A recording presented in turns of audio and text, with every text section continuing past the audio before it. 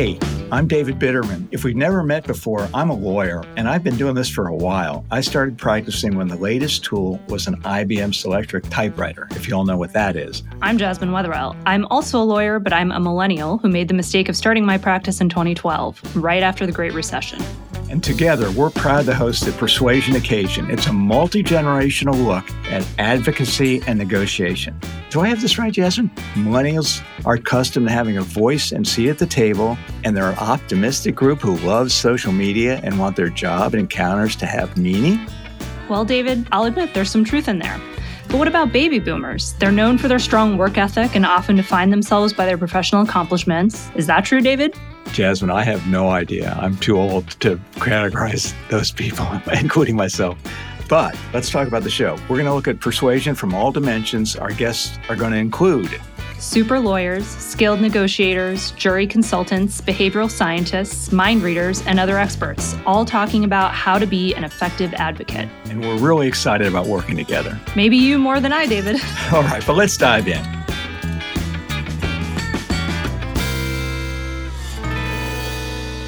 Welcome to Persuasion Occasion. This is a podcast where Jasmine Wetherell and I interview experts from all fields about what is or is not persuasive and how to become more persuasive.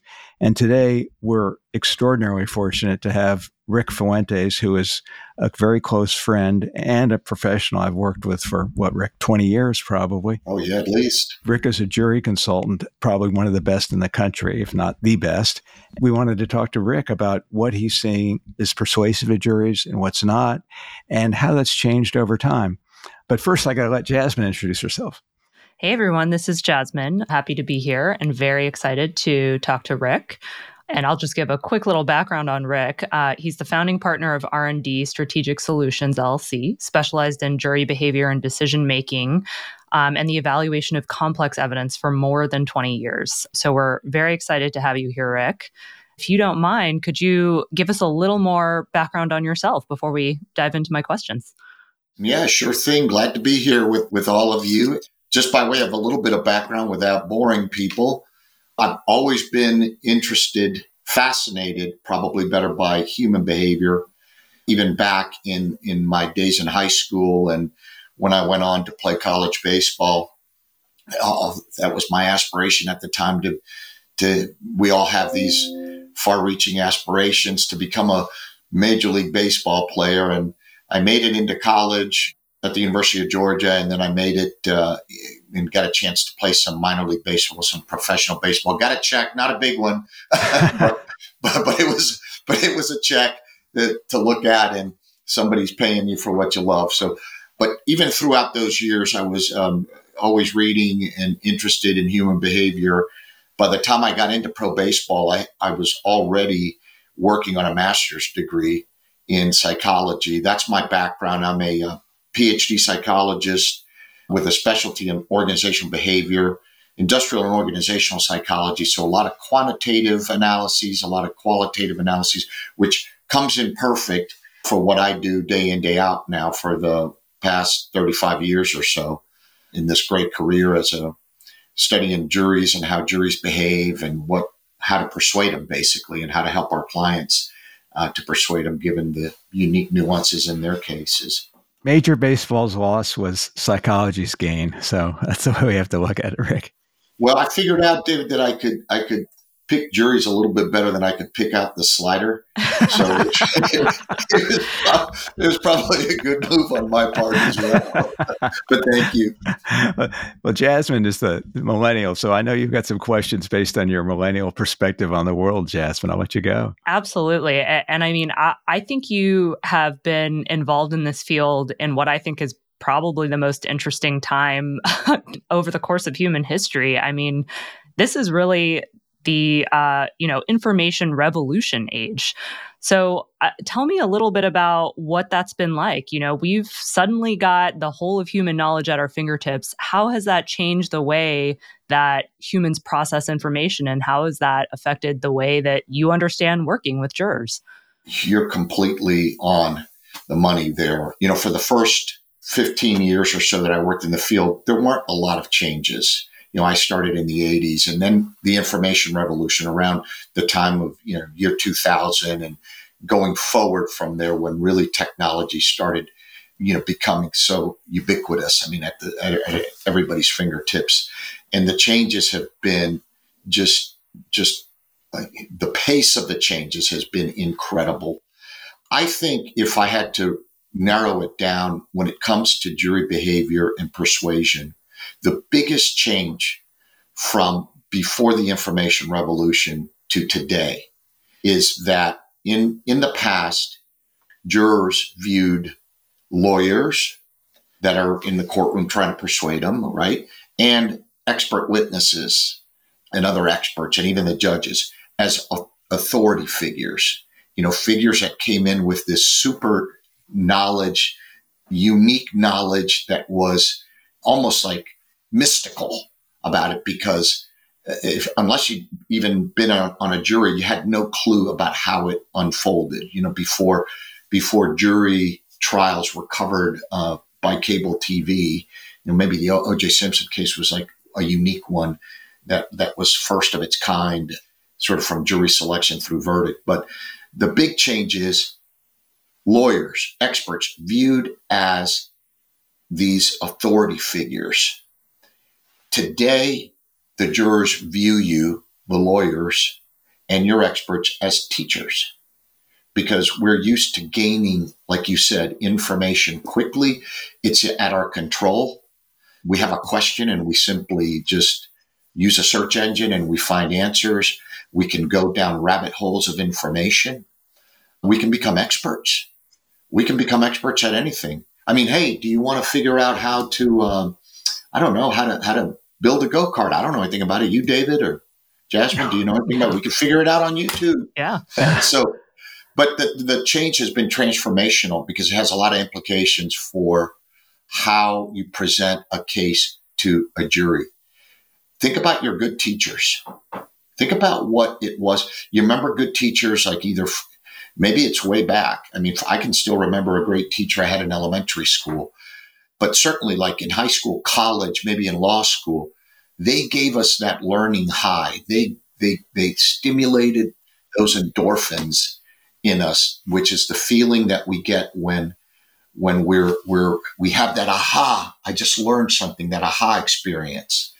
And so lawyers today really have to become more attuned to that role, not only in how you present the evidence, present a narrative, but just the word usage, because you don't have that authority. Today, the intellectual playing field is much more level between jurors and lawyers. At least it's perceived to be. And so it's important that you speak to them more plainly. You speak to them instead of speaking to them from the standpoint of what they have to find. There were a lot of phrasing, lots of phraseology, lots of phrasings and words that have been great grandparented in to young lawyers. They were things that worked in the past, things that worked in yesteryear, but they don't work anymore. One example is, when you tell jurors at the end of a closing, ladies and gentlemen, I submit to you that if the evidence is X, you must find Y. Well, the empowered juror of 2023, 2024 is sitting there going, I must do what? You're submitting what to me? I'm going to do what I think is right. I'm going to do my own analysis here. And so it's just the way you talk to jurors, a very powerful technique that is useful today when you're in a teaching mode is asking questions, using rhetorical questions. The Socratic method, as every law student grad knows. That's right. The Socratic method, and also the technique that's used in certain, I know if my son went to a Jesuit college and he would complain initially, like he said, well, I would ask the professors a question and they would ask it right back to me. But it's a great technique for today's empowered jury, to ask them what they think the evidence means, to put up like two, perhaps, conflicting pieces of evidence and ask them which one is more credible, as opposed to telling them or or preaching it to them, or doing it in a way that we were taught years ago when we were advocates and we really believed in something. We would say it with a sense of conviction beyond anything that anybody heard. And that's our job as advocates. Today, it has to be a little bit more measured, because in addition to being in a different role today as teachers, jurors are also at an all-time high level of cynicism and suspicion and distrust about messages everywhere, but certainly in the courtroom as well. Give us an example of how you would ask a question, because you're not going to get the answer, right? The juries, they can't talk back. Yeah. So, a lot of times, for example, you have questions that you want to raise as an advocate about the credibility of some testimony. One example I can think of is, and actually this was used before the information revolution, but I remember it. And today it has sort of like double underscore, double highlight. It was a case involving a terrible burns and the explosion of some oil well storage tanks. And I won't bore you with any more details, but that's just the setting. And there was a young man, I think he was maybe 18 or 19 years old, and he had been on the site with a friend of his doing some of these measurements. And the contract for the work belonged to the father of the friend's father.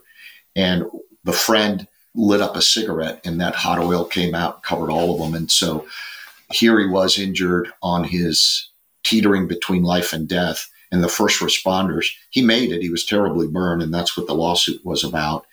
In any event, he was lying on the ground when the first responders arrived, and he testified, "Oh my God, he said, "Oh my God, I can't believe I lit a match or I lit a cigarette." Later, after the lawyers were involved, that statement that was made under duress, to the EMTs was walked away from. So the witness, the young man, said, "Well, I couldn't remember what I said, but that didn't happen." And so there was a big credibility question as to what's more believable, in the testimony, what was said at the time or later after the testimony was recanted. And so the way that the defense lawyer handled it, because it was a very sympathetic individual, as you can imagine, he was burned over 85% of his body, third-degree burns all over his face, and some of the worst burns I've ever seen, burn injuries I've ever seen. And so the way that you would pose that, instead of saying, "This is not believable, it's simply not credible, ladies and gentlemen, that you would testify different from what you report to first responders," it's really a reach, and that kind of rhetoric that I'm using puts a lot of judgment into what the lawyer is saying about this poor victim. And I had this little saying, by the way, that goes along with this story, and that is that the courtroom's a non-judgment zone. You as a lawyer can't judge. The jurors can, but you can't pass the judgment. That's the juror's job. That's in their domain. So the way that you would handle something like that using rhetorical questions, you say to the jurors, "Ladies and gentlemen, you heard this conflicting testimony. Let me ask you this. What's more believable? What's more believable? What a person says when they're teetering, they're on the brink of death, they're teetering between life and death, they're terribly burned, and things are as lucid as they can be at the time that an incident happens, or what is said and revised later after lawyers get involved." That's how you would tee it up. Something like that, where you're putting a question forward for them to reconcile, something that doesn't go together, something that's incongruent, and you want the jurors to reconcile it. And so it's important how you tee it up, but that's how you would use a rhetorical device to accomplish what in the past we would say, "This is lacking credibility. This has no credibility. This is ridiculous that somebody could say this and then allow this to come forward to you after the fact." That's not proper anymore. That doesn't fit the protocol or the expectation of today's jurors. That seems to me like it's a really good way of getting people to stay engaged also, because you know the answer to the question and it's leading them to the answer to the question, but you're kind of forcing them to make that analysis in their own minds. You couldn't have said it better. That's exactly the purpose of it. I think all opening statements should end with not at the end of the day, ladies and gentlemen, we're going to ask you to return a verdict in our favor. Come on, we've all heard that how many millions of times. Is that exciting? Does that light an emotion under you? Does that get you excited about listening to the evidence? I'm not going to answer it because I'm using rhetorical questions. Right. But I think, Jasmine, an excellent way to format your opening is to close it by telling the jurors, I'm going to leave you with a couple of questions that I would like you to keep in mind as you listen to the evidence. And those questions are basically your themes rephrased as rhetorical questions. Oh, yeah. So instead of saying this case is about X, X, X, and go through the themes, and you ask the questions. Yeah, that's a good way to end it. I think there's a place, David, for telling jurors what the case is about.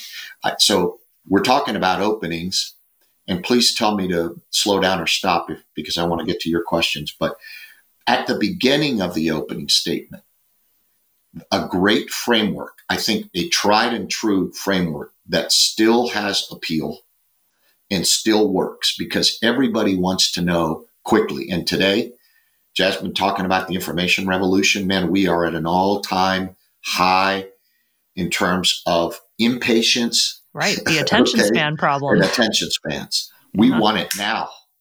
We want it right now. I was showing somebody a video of my son running in the New York Marathon yesterday. It was about 25 seconds. And at the end, it's his wife's taking the video at one of the stations. And at the end of like this 25-second video, he jumps over and gives her a quick peck on the cheek. It's kind of cute. But for the first 20 seconds of the video, it's just people running by. And most people, I give them my phone, they'll hand the phone back and they'll say, hey, that's great. And I'll say, no, wait for it. Right. Wait for the end. Right. You need a 7-second video, I think, for the algorithm. Yeah. It is. You've got to come quick, especially if well, it doesn't matter which side you're on, but I think it's especially the case if you're on the defense side because the plaintiffs have already set the narrative. Right. But regardless of which side you're on, a great framework, I think, that helps today, and this is tried and true, is to tell the jurors right at the beginning what the case is about, what the case is not about, and why we're here. Because the jurors really want to understand that. And why we're here isn't well, because we couldn't settle the case at mediation. It's not that. It's what's the moral imperative? Why should the jurors care? Because today's, again, your opening salvo was so great. It's such a fun and favorite topic of mine because the way jurors are deciding today and what's persuasive has changed so much. You have to give them, right? You were talking, Jasmine, about attention spans. They're at an all-time low, impatience at an all-time high. You've got to grab them like right away. And when are they most ripe to be grabbed? In those first couple of minutes of your speaking part, the opening. So it's important to get right to it at a high level, not start with this is complicated or this is going to take me a while. Be patient. I need to unfold this. A lot of times too, what we do in our presentations, I'm guilty. I'm certainly guilty of it, but we have so much to say. In an opening statement, there's so much in our head about the case, so we'll tell them, we'll get to that in a while. We'll get to that later. Don't tell them you're going to get to it. Just get to it. Right? Just do it right then and there. So what's the case about? What's the case not about? And why are we here? And that's why the jurors should care. That's the why we're here is why they should care about the case. Oh, yeah, that reminds me. We had a very successful plaintiff's lawyer at our UCLA class. And Jasmine, he had 3 points that he always made. It was the means. What was the motive? Yeah, because he tried to do almost like a CSI style presentation, right? Like a murder mystery. And it would be like means, motive, and I can't remember what the third one is. Yeah. It's a great technique because what you're doing is getting the jurors engaged. And you're inviting them to, it's almost like reading the preface, right, to the book, or better yet, it's almost like, the movie trailers that we see, today. Those trailers, I've actually studied them. I thought, like, at one point I wanted a job working in one of those studios, making the movie trailer, because it really is how to captivate your audience quickly. They're about 2 minutes. They used to be a little bit longer. Now they're about like 2 minutes. They're made up of sound bites and visual cues with really loud audio, but there has to be connective tissue because the viewer has to decide what the story is about, has to be able to connect all the dots. And the goal of it is what? What's the goal of the trailer? Get David and Jasmine to come to the movies and pay whatever exorbitant prices you pay today at the movie theater, or to buy the streaming for it, right? To sign up. You're trying to get engaged. So how do you do that in an opening where you can't start with, loud audio and things like that? You have to answer those key questions. What's the case about? So that's your organizing principle, your organizing theme, the meta theme. What it's not about, and usually it's not about whatever the other side wants to make it about. And then why are we here? That's really important to jurors.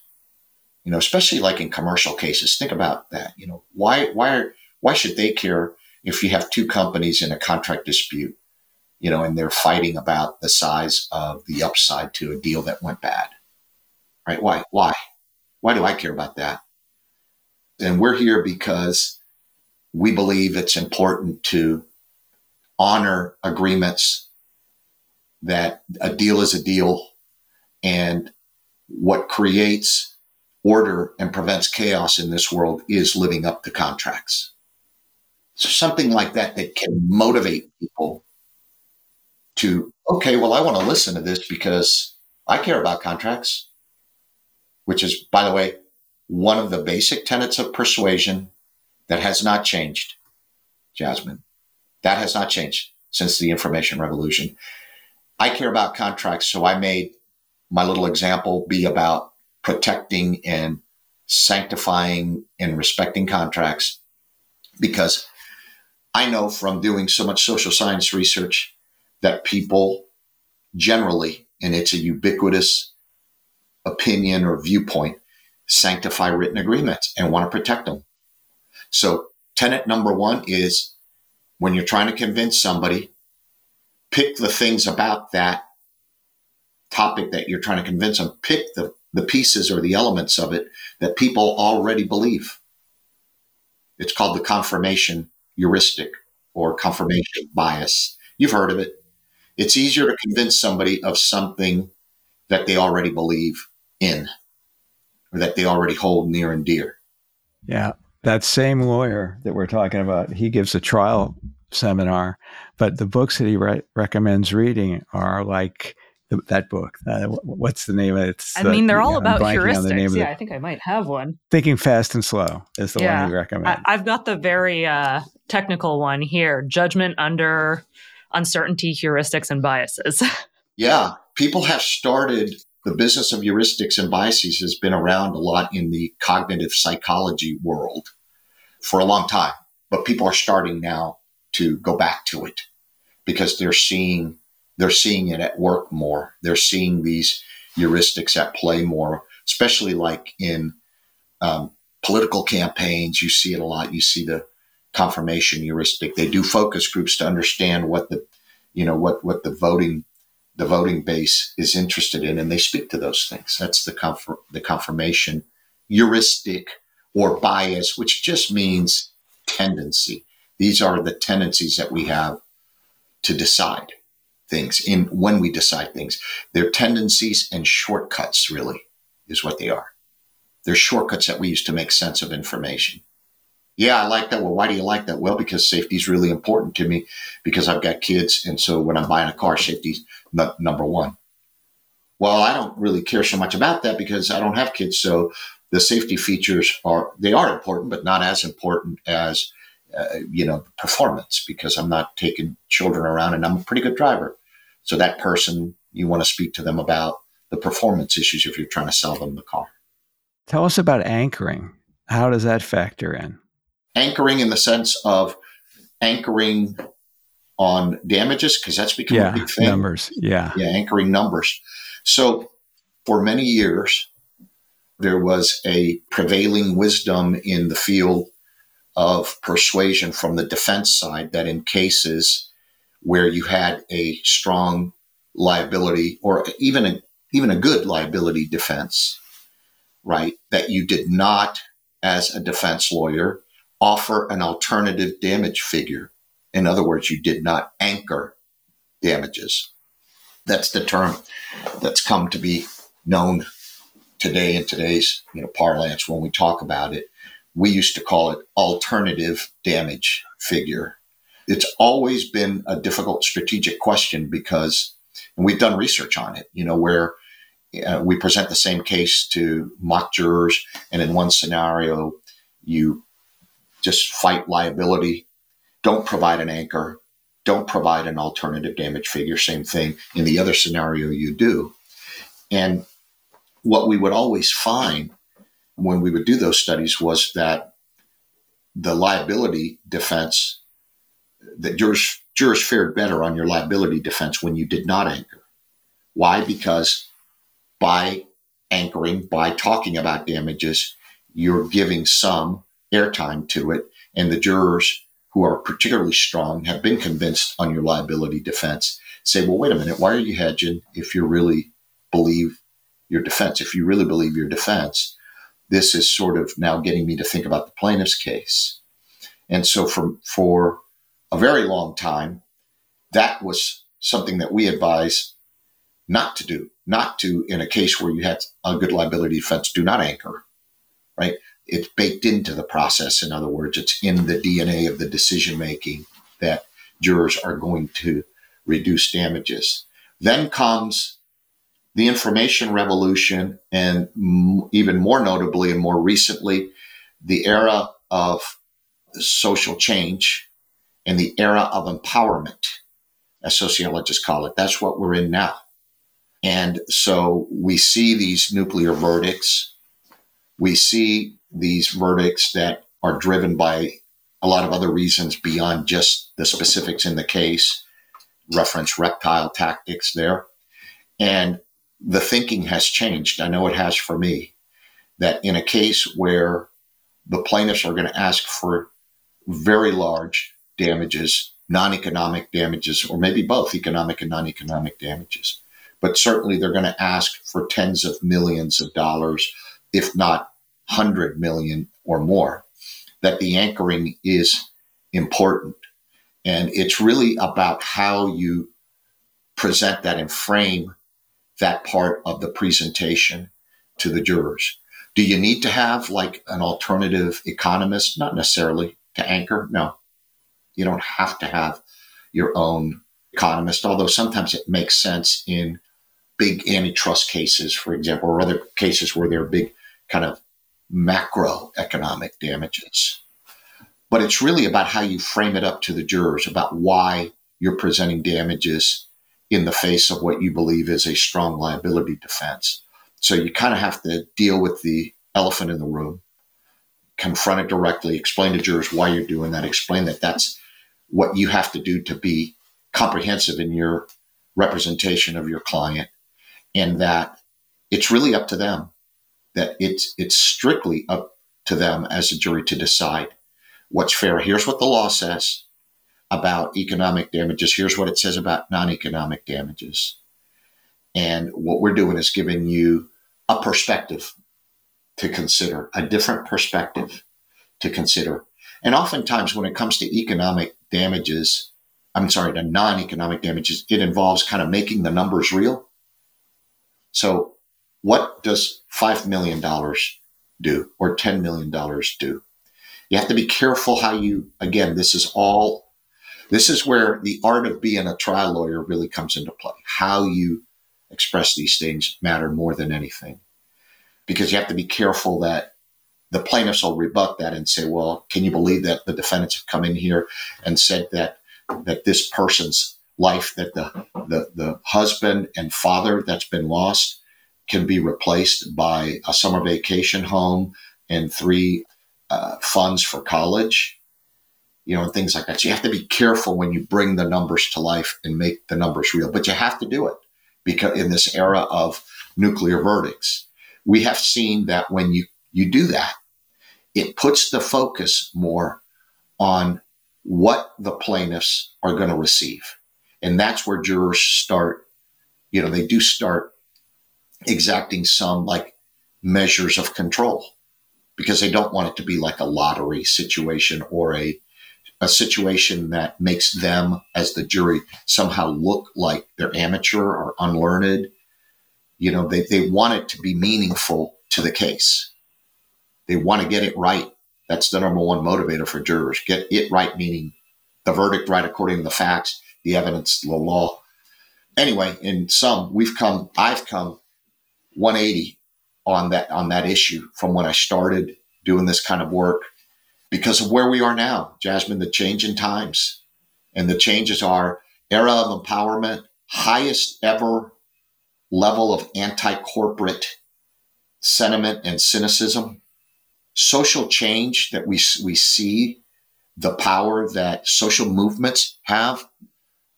I mean, can you remember, David, this is for you, prior to, since like the 60s, when we had so many like demonstrations and groupings of people trying to bring about change. And it's because people feel empowered that their actions will cause change. And that's extending into the jury box, which is why we're getting these big verdicts, because they're loaded with messages. And that's why we have to now respond on the defense side with anchoring. Do you think it enhances the risk of a liability finding? I think that if handled correctly, not necessarily. But I think that that's always going to be in the back of the jurors' minds. Why are the defendants talking about this if they really believe what they're saying about liability? It's just that the downside has gotten so big that there has to be a countermeasure to it. Now, in cases where there's either shared liability or you basically have looked at the case and said, we're going to either accept partial responsibility or we're going to really attack the damages because our case is so weak on liability, it's almost a no-brainer. It's in that case where you've got a really good liability defense, but you're in a jurisdiction that's been known for nuclear verdicts. You have an assessment of the judge, the judiciary, that isn't favorable. That tends to stack the deck against you a bit. That's when and where I think you want to for sure anchor. But I think it's still a call, depending on where you are, what the exposure is, where you are, meaning the venue, who the judge is. Are there co-defendants? So a lot of questions still to consider before doing it. But I can tell you, in some of the individual like products cases that we've worked on recently, that's become just part of the narrative, the anchor. There's definitely all these different threads you've mentioned that I want to pick up on. So high level of skepticism, information age, and you're using a very positive word. You're saying the age of the empowered juror. But I feel like there's maybe a dark underside to all of this, which, we've seen in the rise of kind of belief in crazy conspiracy theories is, how do we combat misinformation now? Because you're right, you can find out anything online, and whatever crazy opinion you have, you can probably find something that supports you. And I felt like the skepticism has shown itself in, people are less willing maybe to listen to scientific evidence nowadays. Do you think that's true? Do you feel like there's been this rise in conspiracy theories, and how do you combat it? I mean, empirically, I can tell you there has been a rise in conspiracy theories. And if you think about just take a kind of a sociological perspective about where we are as a people, what we've been through as a people, right? We're just coming out of the pandemic. Yeah, the COVID conspiracy theories is what really strikes me. I mean, you talk about an era of mixed messages. Look, things were evolving. We now know, medicine, science was trying to get a handle on what was happening. But think about all the mixed messages, masks, yes, no, close the schools, keep them open. What's good? What's bad for the kids? Shut things down, open them up. The vaccines then. Yeah, the vaccines are good. No, the vaccines are great. No, they're actually not so good. No, they're not too good. Oh, they actually kill you. So all these messages. Yeah, they contain a microchip and Bill Gates is going to turn it on randomly. Exactly. And so, you're talking about mixed messages, a lot of confusion. And so what do people do when you're homebound? You go into the internet and you're talking about rabbit holes. You can find support for just about any one of the popular conspiracies. And look, by definition, a conspiracy can't be educated against, because that's the definition of a conspiracy, right? It's like, if I bring in factual information to somebody to say, you have this belief, look at this factual information, that it's easy for the conspiracy theorist to say, well, where'd you get that? The government, of course, they're in on it. Or you're part of the conspiracy. And so it's hard to counter the conspiracy. And we have seen, before I get to the data, let's add to what else we've been through, like an incredibly tumultuous political cycle, right? An election cycle with more conspiracies running rampant through QAnon. There. Yeah. And I mean, the believers are believers. The believers are real, true, hardcore believers. And so we've been through that. And the result is increase in cynicism, frustration with messages of all kinds, all-time high distrust in all institutions. I mean, regulatory agencies, corporations, the legal system. We don't even trust the educational institutions anymore, because they have agendas, right? So here we are, and we have seen in the last 3-4 years, conspiracies on the rise. We ask a proxy conspiracy question. Do you think the lunar landing was faked? Was the lunar landing faked? We've been asking it in surveys and focus groups all across the country. We have like sample sizes of 2,000 or 3,000 responses. So it's very, somebody might look at the results and say, well, wait a minute. That's got to be sampling error, or just error due to sample size or something. Well, when you have 3,000, a sample of 3,000, that's powerful data set that's going to confess the truth. And what we've seen is that the prevailing norms across the country, the number of people, the percentage of people that believe that the lunar landing, that it's highly probable or somewhat probable that it was faked, is about 30%, 1 in 3 people. Oh my gosh. And then in some areas of the country, it's even higher. And we see these results in all of our focus groups, mock trials too. We ask it as part of the initial sort of background set of questions that we ask the jurors. And sometimes our clients, they're in such disbelief. They're like, oh, that can't be right. You have to poll them again, or ask the question differently. Okay, let's ask it differently. How would you like us to ask it? What do you think? And what do you think would be more clear? So we ask it, same thing. And again, and then some people say, well, this might be age determined because, the millennials and younger generations, the Zs, they weren't alive. They didn't see the lunar landing, like I did, sitting in front of a TV and one small step for man, one giant leap for mankind, all that.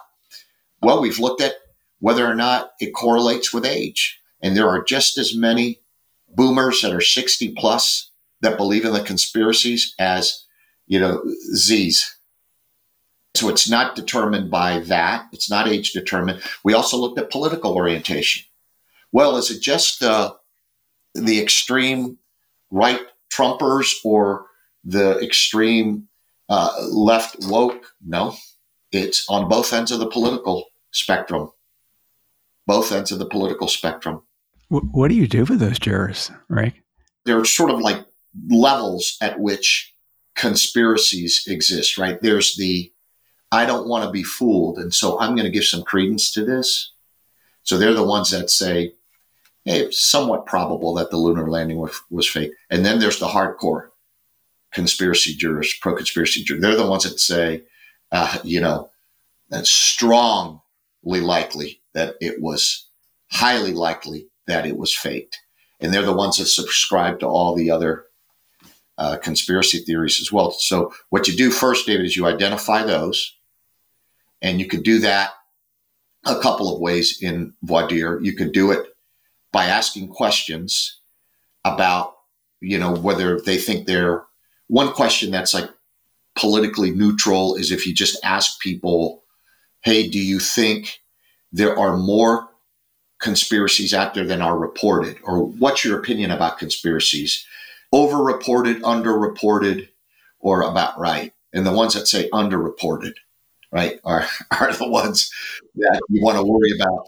The other way that you can identify them is through like something that's become such an incredible tool for people like me, jury consultants, when we go to picking juries, and that is social media and background searches. Because we're in the information revolution, we can now do, Jasmine, electronic drive-bys. Let me explain what I mean by that. Drive-by. Back in the day, and I don't mean drive-by like shootings, I mean drive-by like check out the house. So back in the day, when I first started, late 80s, early 90s, we would get the jury list in advance. Well, what are you going to do with the jury list in advance? Well, you maybe hire a private detective and they might have some information. Databases were very basic and primitive back then. So what we would do is the clients would say, take the jury list and you, Rick, and your team go do drive-bys. Literally get in your vehicle and drive by their homes so you can create like a bit of a, sociological profile of the juror. What's their neighborhood like? What's the car like? What's their house in the neighborhood like? That kind of thing. Now we can just do it electronically because people have, social media, and many people still, it's unbelievable, have very public, footprints. And so we can get very good information. And that's where you really can find your heavy anti-corporate jurors and your conspiracy theorists, because in a courtroom, if you're extreme, you're going to say whatever in whatever kind of courtroom, whether it's a folksy state courtroom or a real formal federal courtroom. But it's the people that maybe aren't as open about their views, but still have strong views that you can track through social media searches. I would not pick a jury anymore without that. I mean, we could do it real time. We do it in real time. But when you have the list in advance, you can really do the deep dive. That's the best way to find them out. And then try to get rid of them if you can. If you can. And then, again, in the courtroom, jurors are all trying to put their best face forward for the most part. Some of them have agendas. And this goes back to Jasmine's great question that had multiple parts. I'm sorry if I'm not hitting on something that's of interest, just stop me. But there is the juror of concern. David, back in the day, we were worried about stealth jurors. You remember that? Yeah. They don't really call them that anymore because it's more common now that there are jurors who want to get on. They want to get on juries. Stealth jurors, this is a juror that is presenting themselves as the picture of fairness. And I have no biases on either side, and I don't really have any views about that. And well, I might think this, I also think that, because they're trying to get on the jury because they really do have an agenda. Today, there are more people that want to be on juries, especially if they involve high-profile type issues. It doesn't have to be, the Trump trial or some other high-profile individual. It can just be like a roundup case, right? A roundup case for against Monsanto, because they've heard and seen about that. Or it might be an interesting mesothelioma case because they've heard a lot of advertisement and seen a lot of the advertisement, right? Or some other case that might have like a farther-reaching social impact, whatever the jury decides. And so, like some of the opioid cases, for example, that have gone to trial, there have been some jurors. I mean, who would be able to serve on a 6-month trial, you say, right? Who would want to? Who would say they don't have a hardship? Well, you're retired. This is going to be more interesting than staying at home and working on your honey-do list all summer. You're still active, and you view this as a good exercise for the mind, because you're going to be hearing about in great detail about a topic that you've heard a little about that's of interest to you. And so those are the tough ones now. Why do you want to be on the jury? Why is it important? Sometimes the lawyers are now asking, well, dear, I just helped pick a products liability case in St. Louis last week. And one of the questions that was asked by the plaintiff lawyer was who wants to be on the jury? And we had 50 jurors left after hardship, and like 9 of them raised their hands. So about like 20% are like, I want to be on the jury. You mentioned the reptile brain. Tell us about that, because you always hear that, but I've never heard someone really explain it fully. First of all, let me say that the two guys that wrote the book and now have developed the coursework and the seminars around it, brilliant, absolutely brilliant. They've taken brain science and applied it to jury decision making. I don't really subscribe to the science that they claim is behind this. They claim that by doing two things, mainly by making the jury interpret their role as one of gatekeepers for their community, and by creating fear in the form of defendant violating safety rules for how you do things safely, because the world is a threatening place, that you're tapping into the primitive reptilian brain, the amygdala, and that by doing so, you will propel the reptile, the juror, the reptile brain, the juror's brain, to basically protect the community, to protect each other, sort of like a very basic fight response in the fight or flight sort of paradigm. And so I give more credit to complex human beings that we are today and our abilities to think rationally. I think a lot of it is like fear mongering. I'm going to talk about why you should be afraid, given that what the defendant is doing, because they should be making their products as safely as possible. But instead, what they're doing is they're cutting corners, and this is how it's affecting your community, your loved ones. You're now in the role to protect. So I think that idea of let me get an emotional reaction, let me trigger a fight or flight response from jurors, that works at some level. But we're rational human beings. We communicate. We don't do these things that reptiles or reptilian brains did back, when we were still, escaping predators and living in trees and things like that. It doesn't work like that anymore. It's much more complex. Jurors still want to hold corporations responsibility, and they still want them to be safe because they're the ones in control of making the products. But it's not really the reptilian brain. Defendants have gone distance these days to filing, including filing like pretrial motions, preventing plaintiffs from using some of the language that's used in these reptile tactics. Like, for example, like a common one is, what is a jury? I mean, Jasmine, what is a jury? David, what is a trial? It's that plaintiff's case, right, being tried before these citizens, those claims. It's not a referendum. Plaintiff lawyers want to make it a referendum because we're in this change, this social change and empowerment era. But the jury's supposed to be deciding the case about this plaintiff on this day. And so language about how you're the gatekeepers and your role is bigger than just this case, all of that is objectionable. And many courts have said, no, plaintiffs, you can't talk about those things in jury selection and certainly in the opening. And it's come down to filing.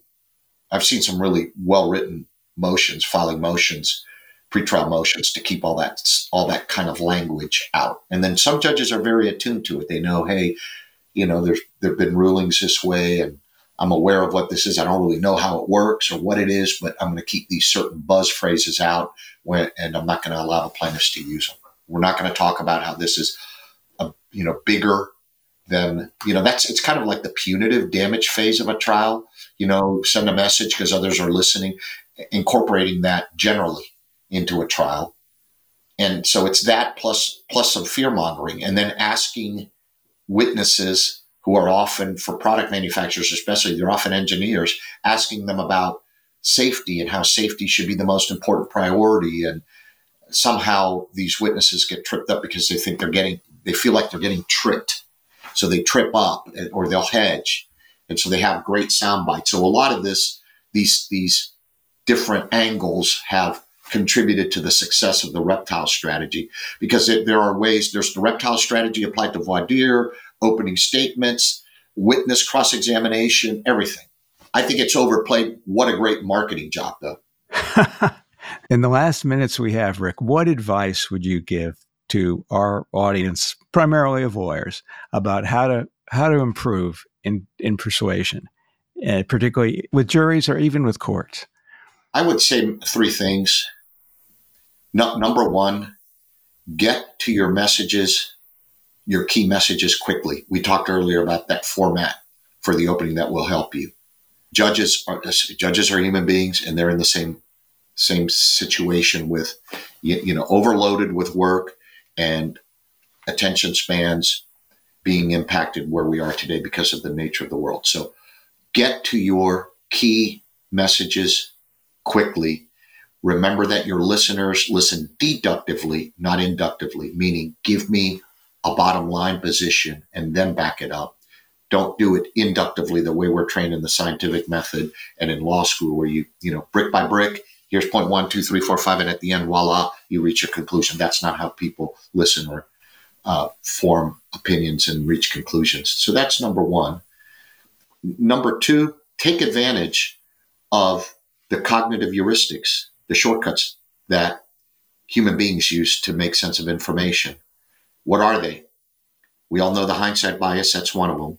A second one is that we talked about is confirmation bias or confirmation heuristic. And the third one is the availability heuristic. We don't have time to go into it now. I wrote about it in an article that I have that I'm happy to share with you. It's on our website. Yeah, we'll post it. Yeah. And it's basically about how to make a very compelling narrative, how to take advantage of these heuristics that have been around for a while. That's the second thing. And then I think tenet number 3 or point number 3 in persuasion is do not advance weak arguments. Sometimes we get wed to our arguments because they're ours. But after you've played them off of others, after you've gotten feedback about them, And in your heart of heart, if you know this, this is not a strong argument, let it go. Don't advance weak arguments because it takes valuable airtime and brain power away from your audience and weakens your overall case. So that's it probably should have been number one. But anyway, those are three things I think that. Excellent. We're going to transcribe those. All right. We got to run to talk to your other friend. But this has been great, Rick. You've been fantastic. I wish this could go longer, but you can come back. You got to come back and come to our law school class too. I want to do that. It's always a pleasure talking about the topics that are favorite on my list. And you all, I don't know how, but you hit on all of them. So thank you. The 30% moon landing thing is going to keep me up, but this was great. Thank you so much, Rick. Yeah. Thanks, Rick.